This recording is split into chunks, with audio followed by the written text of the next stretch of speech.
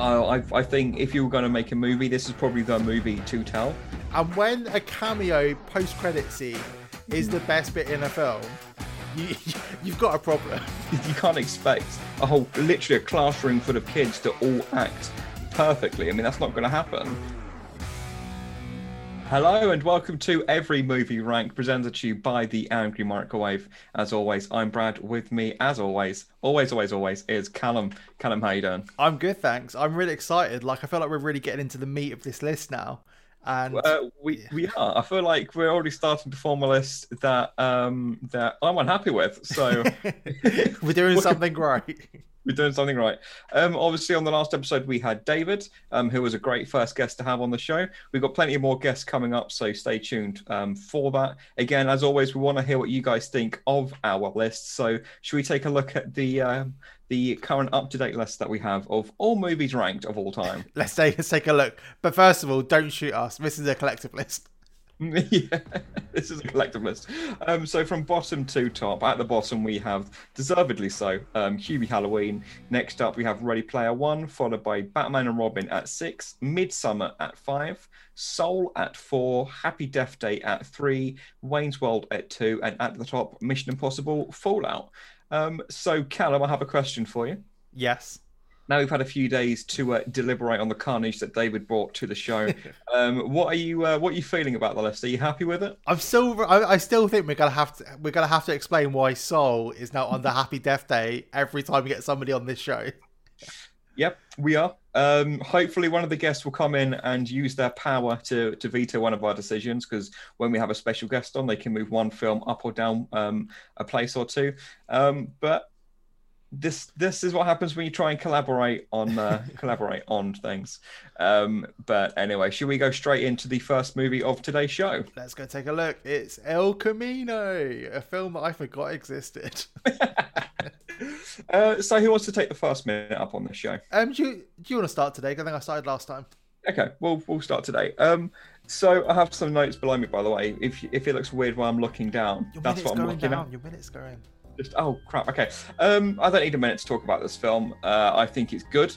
I think it's a great addition to the Breaking Bad universe. Maybe an unpopular opinion, because I know how much you love the Breaking Bad TV series. I think this film is better than the last season.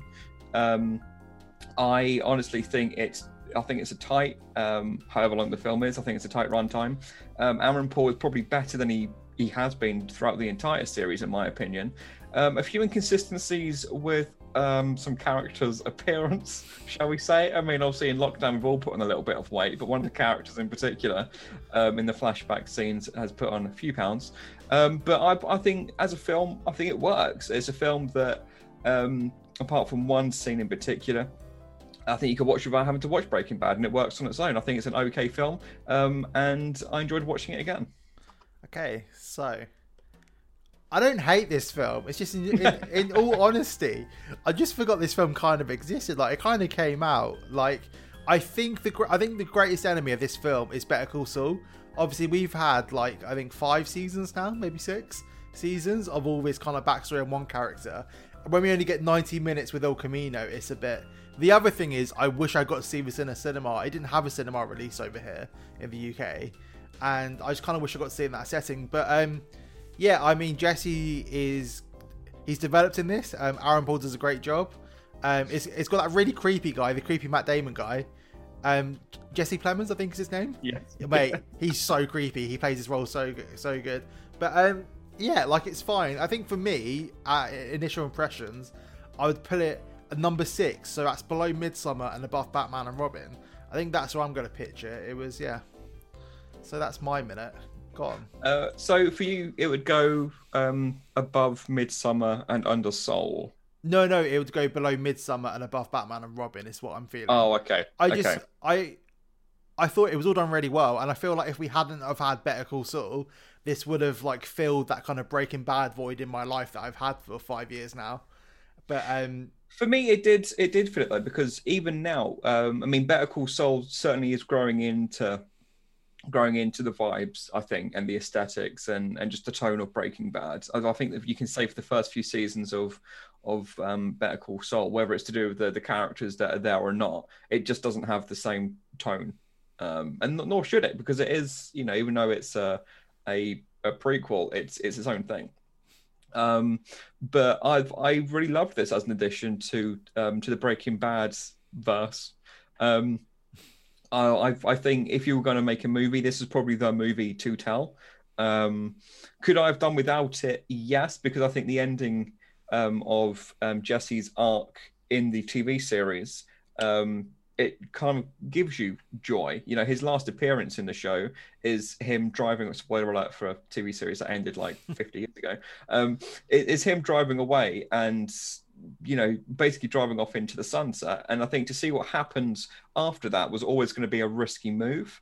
The one thing I didn't like about this, and I'll be interested to know your opinion on, is what do you think of the appearance of the protagonist of Breaking Bad, Walter White himself, in El Camino? Because to me, that's the one part that actually threw me off. I don't think you needed that in this film. There was no need for it at all. Like, it seems like it was so spoilers for El Camino, but again, like I feel like if you was even interested in this, you would have watched it by now. It's not like a full-fledged TV series. It's like a 90-minute film. But yeah, it just felt like it was written in to write a cameo in for Walter White when it just wasn't needed. Like, it had no emotional impact at all. Like, it was just like, oh look, you remember Walter White? Here's a flashback from when Jesse and Walt used to have good times. And it was like, it didn't need that, and I felt that kind of like brought it down a bit. Bearing in mind there's so much more in this universe to explore, where Walter White could have popped up again in an actual emotional flashback. Yeah, it would have made more sense, or even like a flashback to several points. I just feel like it didn't need to be this whole like, oh look, we created a diner and we've created this whole setting. It just had no emotional I just thought it should have been either a lot darker and looking at the kind of darker side of that relationship, because ultimately that's what El Camino is kind of about, is kind of basically saying like, you've been through this shit and this is basically all Walter White's fault. And it doesn't do that in that flashback for me. Like, as much as I remember it, it's look, it's Walter White, more than look at how much of an arsehole he was to Jesse. I think for me, the only flashback you needed was the one that opened the film, which was a great flashback to Mike and Jesse, where Mike's telling him, what are you going to do with your money? You should kind of run away and really get out of this life, which is what, again, spoiler alert, inevitably he does at the end. And I think that's the only flashback that you needed. And for me, the one thing that the appearance of Walter White does in this film is that it actually pumps the brakes on the what was to that point, I think, a really tight film that was gradually building pace, and it was really coming together. It just kind of pumped the brakes and the progress in that film for me. I mean, one of the other coolest things about this film was the whole kind of like overhead camera movement, like when they're searching through the flat for the money, I think. Yes. With Jesse Plemons, that whole camera thing where they built the full set so the camera could move throughout it. Technically, it was so beautiful. I was so fulfilled by seeing that camera movement kind of go around the whole flat. Oh, it was so good. Absolutely love that bit. And I loved the flashbacks where it essentially works almost like PTSD, where he's remembering what it was like in the cage and the jobs that he had to do, and even just seeing him take a shower for the first time in what would have been months. I don't know how long he was captured for, but just seeing all of that unfold, I thought was really powerful. And then it kind of just tailed off a little bit at the end. But I do think it's a really well-made film. I think if you haven't seen it, but you love Breaking Bad, I think you definitely should watch it. But does this just not feel like it was a bonus feature on a DVD for a planned epilogue? Because it does have that vibe about it where nothing that much even really happened. I was really surprised that the time frame is only it's not a massive time frame from the end of the series, and it doesn't really push the character much. It just it kind of explores what they had hinted at before. I honestly thought it was going to be kind of about like his new life. Like, I thought that was what El Camino was going to be, and it just wasn't. And I don't hate it for that. I just don't think it pushed the story forward. I don't know what you think about that. Yeah, but I think unfortunately, when we're ranking individual films, we try not to really hold what came before it against, or what came before it, either hold it in regards to that, because films need to stand on their own. But when you are making a sequel to something, this isn't a remake. It's not even a sequel, it is an epilogue. Yeah, I think we have to ask the question: is this the best format for it? And I actually agree with you. I think um, I almost would have preferred this if it were to be um, a a TV series. I think. Yeah, this is Um, what I mean. Like, the timing was really weird of it because it came in the middle of Better Call Saul's kind of heightened days where it was in between seasons. Everybody who was watching it was loving it. And I just feel like now we know Better Call Saul is coming to an end after this season. Oh, no, 2 more seasons. I feel like it would have been better off waiting for Better Call Saul to kind of wrap everything their end up. And then for this to come in and go, so more Breaking Bad universe? Rather than this kind of like weird time frame that it ended up coming into. yeah, I think just going back to where it sits on the list, it's nowhere near the films on the top half of our list. So Mission Impossible, Fallout, Wayne's World, Happy Death Day, Soul, and Midsummer, I think are movies that there's more in there to enjoy and appreciate. I think these are better films than El Camino. It's better than Batman and Robin. I mean, that's not it sounds like it's a bit of a downer. I enjoyed this film more than you did, I think, by what I'm getting, but it's better than Batman and Robin for sure.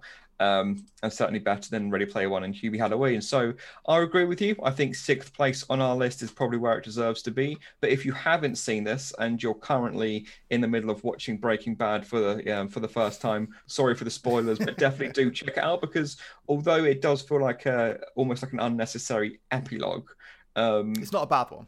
it's not a bad one. If this was condensed into a 15 minutes at the end of the last episode of Breaking Bad, I probably would have enjoyed it just as much. But I did appreciate certain shots, like you say, when they built the sets. I did appreciate that, and I appreciated where they took this story. But it really only went it went the only way it could.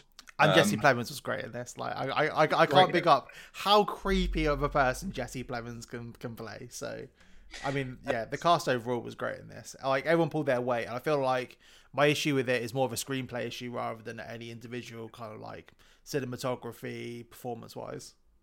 So one last question for you before we head over to take a look at the updated list.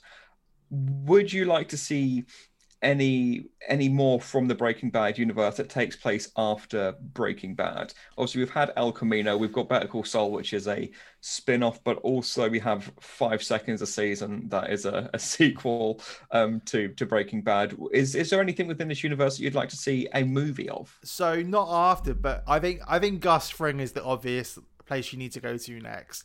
Like he had his whole world around him that was kind of going around. And there's so much like you could have a whole Narcos-esque kind of like Gus Fring series, and I just feel like that would be like that feels like the most fledged out thing to explore in that universe that so far. Bear in mind when he comes into Breaking Bad in season 3 or season 4, I can't remember exactly.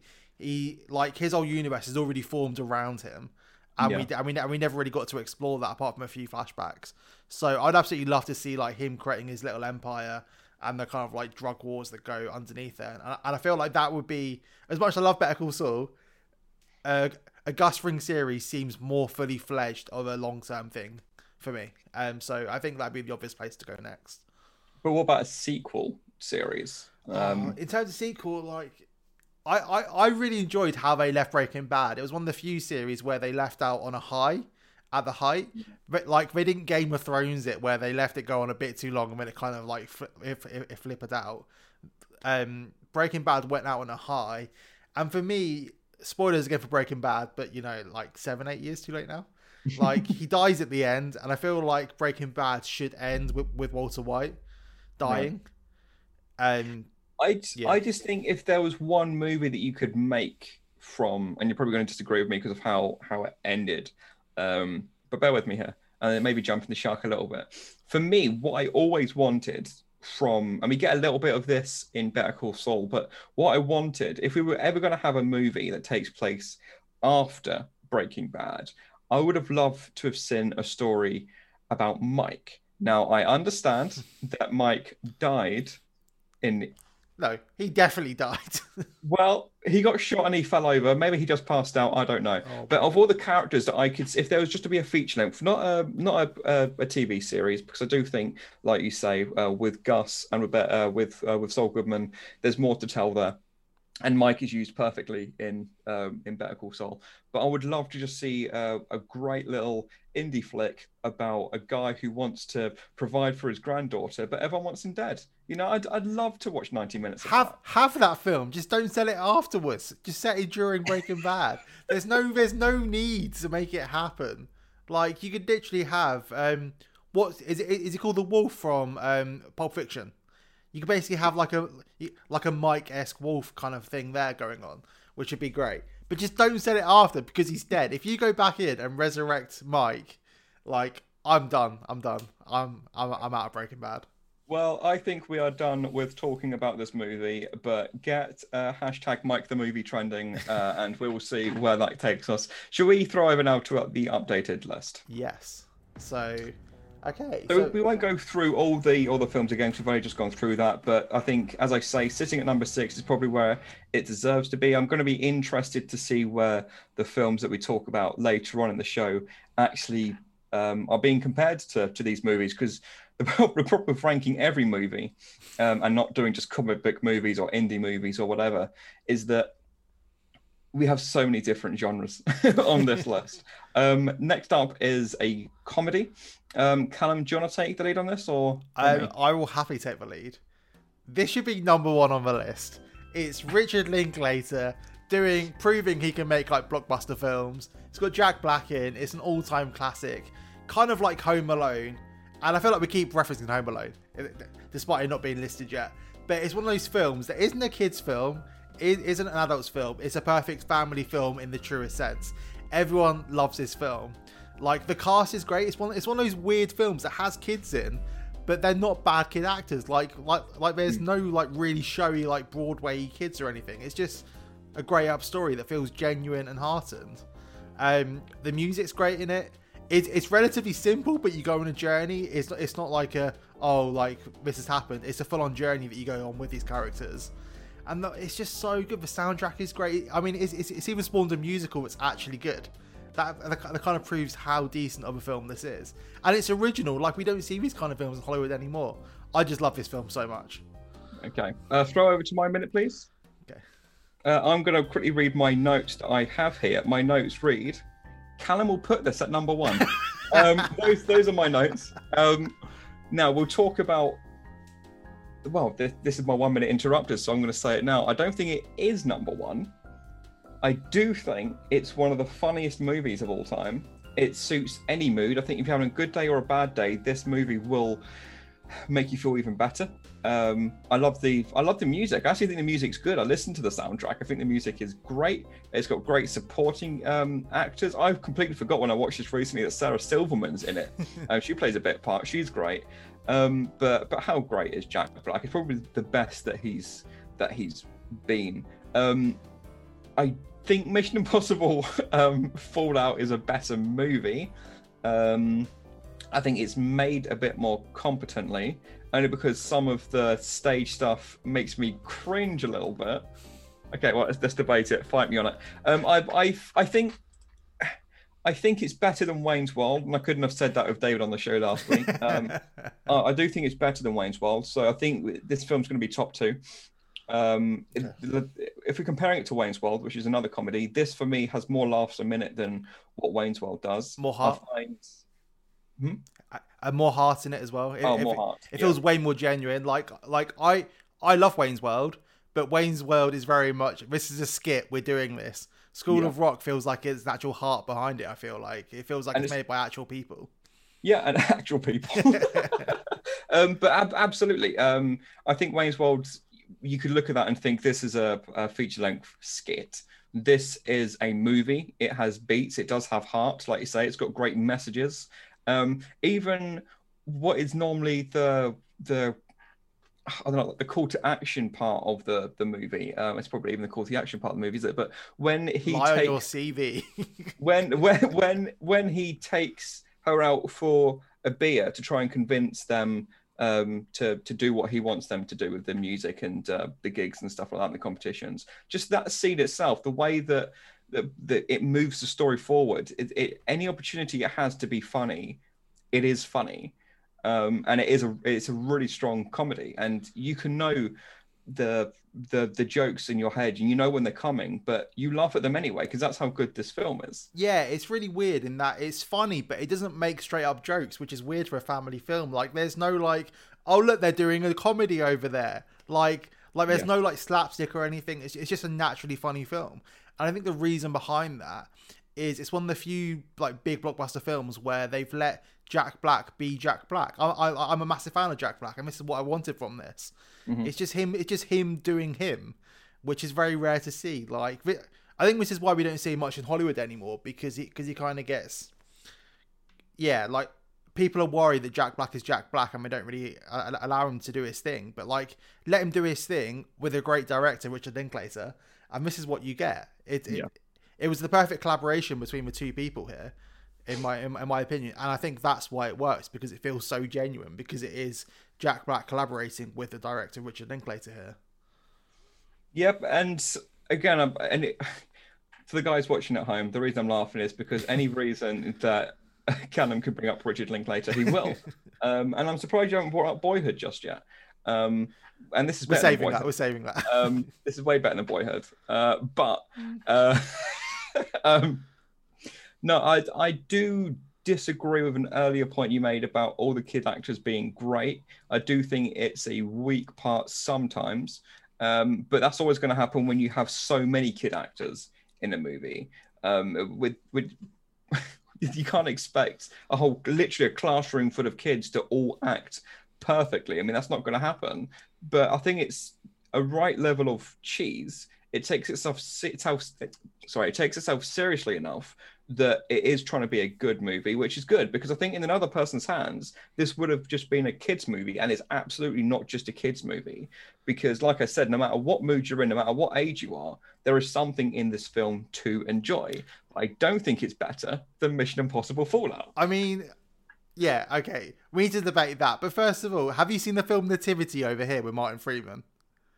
I refuse to talk about that right now, but yeah, I have. Because that this could have been that. Okay, this could have been that. Yeah, and somehow it just didn't become that. And I absolutely love it for that reason. It still feels I think a lot with films with like younger casts and stuff, it feels like it's shot so it's really easy for the kids to be there. This does not feel like that way. Like, this feels like every shot's still kind of planned, and it's a set story, and it just feels so cinematic still for being a kids and family film, which is quite rare these days. Well, it's interesting you say that, because the choreography, like you said, there's always something for kids to be doing. They're not just motionless dolls that are in the background until it's their turn to do something. There isn't the occasional bit where a Gormo kid's in the background just staring at the camera like this, like you often get in movies that feature kids and toddlers and things. But I do think it's a boatload of fun. And weirdly, this film doesn't do the classic family thing of basically reaching the final act and going, well, shit, we need to make this film come to an end. It feels like a full-on arc that was meant to be there the whole time. It wasn't like we need to finish it, let's make some really dramatic beat. It just all flows so well. Like, the whole finale is a great finale. It doesn't feel shoehorned in at all. I think that's probably one of the best bits of the film is the ending. I mean, even like the little epilogue, like where he's got his own little like music school, like that's just so heartwarming to see at the end, and I absolutely love that bit of the film. It's actually one of my favorite parts of the movie, the end credits, and it makes me laugh, and I'm still having fun. Like, I'm smiling from start to finish. For me, the key question is this a better comedy than what Mission Impossible Fallout is, an action movie? And for me, I think when you word it like that, it actually becomes a little bit closer for me. Because School of Rock's so much more than just a comedy, though. Yeah, and I guess that's right. I mean, but for me, Mission Impossible is also more than just a mindless like action movie. You know, there is a tight story there. So what are you thinking? Talk to me. You're having a real tough time, aren't you? It's really hard because I absolutely love Mission Impossible Fallout. And I love School of Rock, and they both do really different things for me. They're both films that I can put on halfway through and enjoy it, which is what the issue is. Like, they're both really watchable films with really talented people, really talented directors.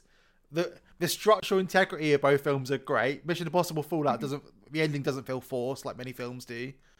Oh, it's really hard because they are kind of like par to par. Like, they are as films, they're equal, which is really hard.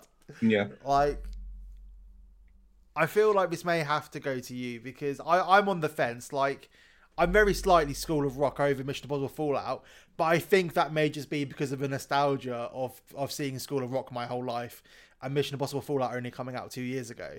So that may be why I rank it above. But they're both brilliant films, and now we've both talked about these films, number 1 and 2, and there is a massive gap to number 3 at the moment in our list. Yeah, like, and that's what you've got to say. I mean, Wayne's World, I know with David was on the show last week, it's his favourite film of all time.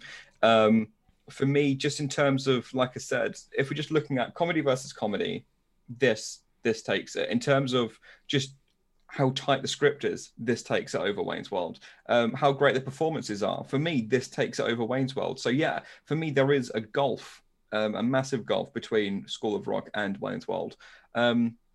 It definitely is top 2. I know that you've handed this over to me because we're probably going to get a bit of flack if we put this over Mission Impossible Fallout. Guys, please do let us know where you think this should go on our list. For me, I am going to put this... I think such power. I think we have to put it number 2. Okay. I think we have to put it number 2. Just because there's one or two things I don't like about this film, and they're so minute. So minute. I mean, literally, we're talking about 30 seconds where, you know, maybe I'll pop for a pee break because I don't care for the what's his name? I can't remember his name. The guy that he's playing in this movie. Ned Schneeby. Oh, it's not Ned Schneeby. I don't know what his actual character name is though. I've seen him so many times. And I don't know when like he goes to school and he finds out that actually they've already got a supply teacher, or actually Jack Black's being a supply teacher or something like that. Clearly our stream doesn't agree with my opinion because it just cut me out then. I think it has to go number 2. But just by... That was tough though. I think that's been... 5 of a rating. 0.5. I think that's been the toughest decision we've had to make on this show so far. Yeah, let's take a look. So we'll run from bottom to top. Hubie Halloween, Ready Player One, Batman and Robin, El Camino, Midsummer, Soul, Happy Death Day, Wayne's World, and then School of Rock, and just ahead, by the tiniest of margins, Mission Impossible Fallout. So there is technically our current list of top 10 movies of all time, Callum. Do we think Zombieland Double Tap is going to get in there above Mission Impossible Fallout? So, do you want to chuck the minute my way? Yeah, chuck the minute my way. So when we're talking about top 10 films of all time, this isn't one of them. If we're talking about top 10 on our list, one's now got to give way. It's either going to be between this and Hubie Halloween. I think that's what we're talking about. At number 9, we've got Ready Player One, and as much as I don't like that film, I do think it's better than this. I think that personally, I think that personally, there's enough in Ready Player One for me to find it engaging, but Zombieland, it lost me. It lost me early on, and I just wasn't invested. There's one thing I liked about this movie, and that was one of the new supporting actresses. I thought she was hilarious, but I couldn't tell you her name. I couldn't tell you why. A lot of people found her annoying, but I thought it was a nice addition. But I didn't care for the characters, and it's crazy to think that in the original, I loved the characters so much that in the sequel, I wouldn't give a shit what happened to them. Yeah, so Zombieland is kind of like one of our family classic films that we always put on. So when this film was coming out, it kind of came out of nowhere, and like, as fans of the original film, nobody was asking for this. It feels very much like there was a Hollywood boardroom, and they were like, we need some money. Let's make a film. What can we make a sequel to? There was no reason for this. I mean, I think like the comedy of 10 years ago is a lot harder to kind of keep up, especially with like Woody Harrelson's character, and they kind of joke about that a bit, but it just doesn't work. No. I just don't even like. There's not really even a story to tell here. Like I watched it a year ago, and I can't really even recall the story that much. Like the young girl goes away, right, and then they have to go and find her again, and that's basically probably and that's basically the story. It's just so unneeded. Like, it's nowhere near as bad as Hubie Halloween, because those characters were already set in stone and we already had a relationship with them. But like, you don't have to talk anymore, mate. Don't worry about it. Your time's up. I like Ready Player One, and this is nowhere. Again, as much as there's a gap between School of Rock and Wayne's World number 2 and 3, there's now a huge gap for me between Ready Player One at number 9 and Hubie Halloween at number 10. And this conversation, like you said, is going to be, is it better or worse than Hubie Halloween? And I think it's I think it's better than Hubie Halloween by quite a long way, but it's nowhere near Ready Player One. Would you like to see my notes from this movie? I will tell you. I said, did Woody Harrelson's character die? Question mark. I can't remember. I couldn't. And if you'd said to me in the first movie that in the sequel you wouldn't be able to remember just months after watching the film whether Woody Harrelson's character dies or not, I would have said, how bad is that sequel? And for me, that's the biggest thing. The biggest thing about this movie is that it's a massive letdown. So I forgot. If we were ranking Bill Murray scenes in the Zombieland films, it would be another conversation, because that whole... Do you remember the Garfield press conference scene in Zombieland 2?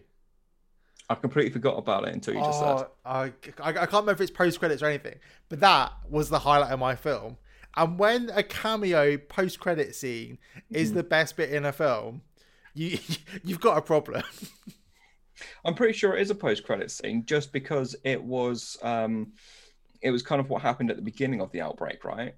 Oh, yeah. Talking about how he was doing press for Garfield, and then all this happened. I remember that so much more than the actual film itself. Yeah. And I remember coming out of it going, like, at least I spent my time for that post-credit scene at the end. Like, yeah. Every time I go to watch a movie, no matter who I'm with, no matter how good or bad the film is, I always ask someone, as soon as we leave the auditorium, I say, what did you think? With this, okay, I didn't ask that. And I remember in my mind, because normally people are like, well, can you give me time to digest that, please? Or people are like, oh my God, that was so great, let's talk about it. As soon as I walked out, I completely forgot about this film. I completely forgot about it. And if we're comparing it to Hubie Halloween, I have not forgot about that film. Some things, for better or worse, they're stuck in my head.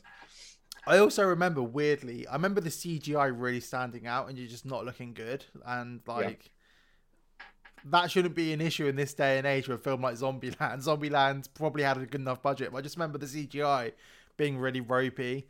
There was no jokes that I really remember. I don't know. It was just, it was just such a letdown of a film. Like, they could have done, like, I think it was talked about before of a Zombieland TV show where, very much in a World War Z book kind of esque way, they follow different characters. Now that would have been fucking perfect for that. Like, could you imagine if we got a Netflix Zombieland series where we follow different characters, and then occasionally you would get a celeb one, and it would be great because there'd be like a cameo episode, and then we'll go back to another original character episode. That would have been the perfect way to follow this up. But this is just like, it was such a letdown when there's so much they could have done. Talking about it, I would have loved that series. It would have been so good. Like, could you imagine having a Rock episode following him through the outbreak as the Rock? And then goes like an original character. Like, it just would have worked so well as an anthology series instead of whatever this was. So they did try I don't know if you ever watched a pilot, or was it actually a series that was released? I can't remember. It was on Prime. Yeah, this is why. Yeah, I forgot that even came out. It got cancelled straight away because they didn't really know what to do with the property, and it was just almost a carbon copy of Zombieland 1. This, for me, felt like they completely didn't understand what made the first Zombieland great. And the bits they did work in this film were just a copy and paste from the first movie. For me, if we're going back to our list, Batman and Robin, for me, I can have fun with how bad that movie is, and we'll talk about it in a later episode, I'm sure. I do genuinely like Batman Forever. I do genuinely like that movie. And so Batman and Robin was just a massive letdown, but I can have fun with it. Ready Player One, I could have fun with just, there was so much in the frame that I can be like, oh shit, I've played that game, and that's making an appearance. I wasn't expecting that. And that happens about 10 times, 20 times, maybe 1,000 times in the movie for some people.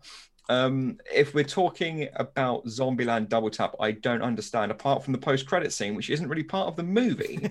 I don't understand what you can really get out of this film. It was okay at best, whereas the rest of the films in our top 10, we've said something positive about them. And Hubie Halloween is worse than this movie. It's not even a conversation. But there are 9 other films on this list that are better than Zombieland Double Tap. by a long way. I think there's now a massive gap, and I feel like it's going to be really interesting seeing. Like, we've now got these solid 2 films that. Okay, should we go take a look at the list and then actually talk about it? Let's take a look at the list. Yeah. So what are we going to say? Should we go from the bottom to the top? Yeah. So I agree. I do think even from between 9 and 10, I think there's a gulf now. I think when we were ranking Ready Player One, we only had a few films on the list at that point, and so it seemed like the worst film in the world at that stage. But Hubie Halloween 11, Zombieland Double Tap at 10, and that's so far removed from the rest of the list for me. Ready Player One, followed by Batman and Robin, El Camino at 7, Midsummer at 6. At 5, we've got Soul. In 4th place, we've got Happy Death Day. At 3rd, we've got Wayne's World, and then really the top 2, which is far and away better than the rest of the list. We've got School of Rock and Mission and Impossible Fallout. So your thoughts on the now 11 films we have on this list, Callum? Yeah, same as you. I think there's 3 really like distinctive chunks that have come out of this now. We've got Mission Impossible School of Rock at the top, which are superb films. And then we've got the kind of like medium tier films, which are like, I would watch if they was on TV, but I maybe wouldn't go back and watch them specifically. Yeah. And then we've got the 2... There's not even stinkers. There's 1 stinker and 1 film I've forgotten about completely after I came out of the cinema. So it's really interesting to see these kind of like chunks come out now. And I feel like Midsummer or El Camino at number 6 or 7 is the kind of like, is it better or is it worse? And then we should start going from there at the moment. How about you? Well, I'm excited to see how films are going to fit in with the list, this list, because now I do think we do have 3 tiers. I think we've got 2 films at the bottom of the list. We have films that I think are going to become interchangeable, and I think when we have guests on the show and we give them the power at the top end of their appearances to move a film up or down the list, I think there's room for some of those films to move up or down. But then, yeah, we do have at the peak of the mountain, we have School of Rock and Mission Impossible, which I think are going to be up there for some time. If they're not up there for some time, then it's going to be down to our guests really convincing us otherwise, which could happen because we thought Soul was going to be the top of this list, and then David came in on the last show and completely changed our minds. And if you haven't seen that episode, guys, please be sure to check that out, because he was a great guest, and he really did do some mind manipulation on us when it came to our opinion of what was at that point our favorite film of the year, and then found itself in 5th place on our list. We've got future guests coming on every Friday. We're going to have guests, and we're very much looking forward to our guest next week or this week, but be sure to check that one out. Please do not forget to like and subscribe, because we are going to try to really have more input from the audience, the people watching. Hop on our social media feeds and let us know what you agree with and what you disagree with. Probably Soul, I should imagine. Until next time, I've been Brad, and with me has been Callum. Goodbye.